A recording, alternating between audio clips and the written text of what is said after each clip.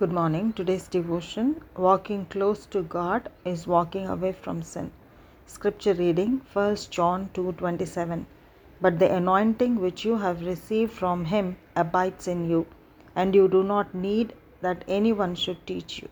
But as the same anointing teaches you concerning all things and is true and is not a lie, and just as it has taught you, you will abide in him.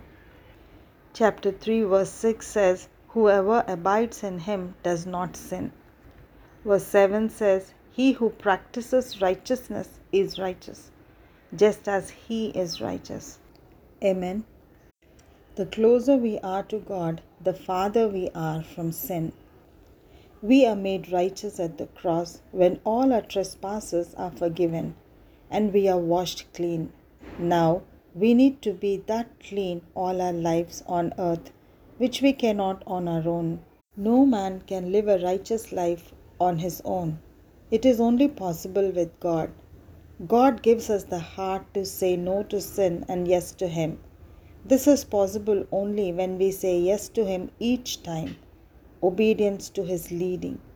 The next step towards Him is possible only when the first step was taken in His direction.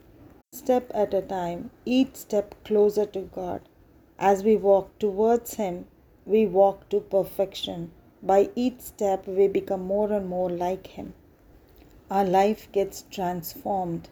In fact, the food that we eat, the clothes that we wear, the friends we choose will all be the result of our relationship with God.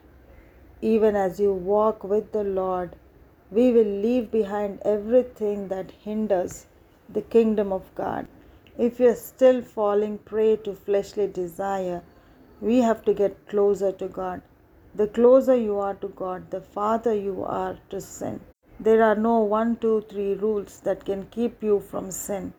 Only the presence of God in our lives, the more stronger say of God in our life, ensures the more sinless life. Being tuned to Him and living a life pleasing to Him will draw you away from unrighteousness. Purity in thought, words, and actions are all byproducts of walking with God. We need to make sure to not drift away from His presence.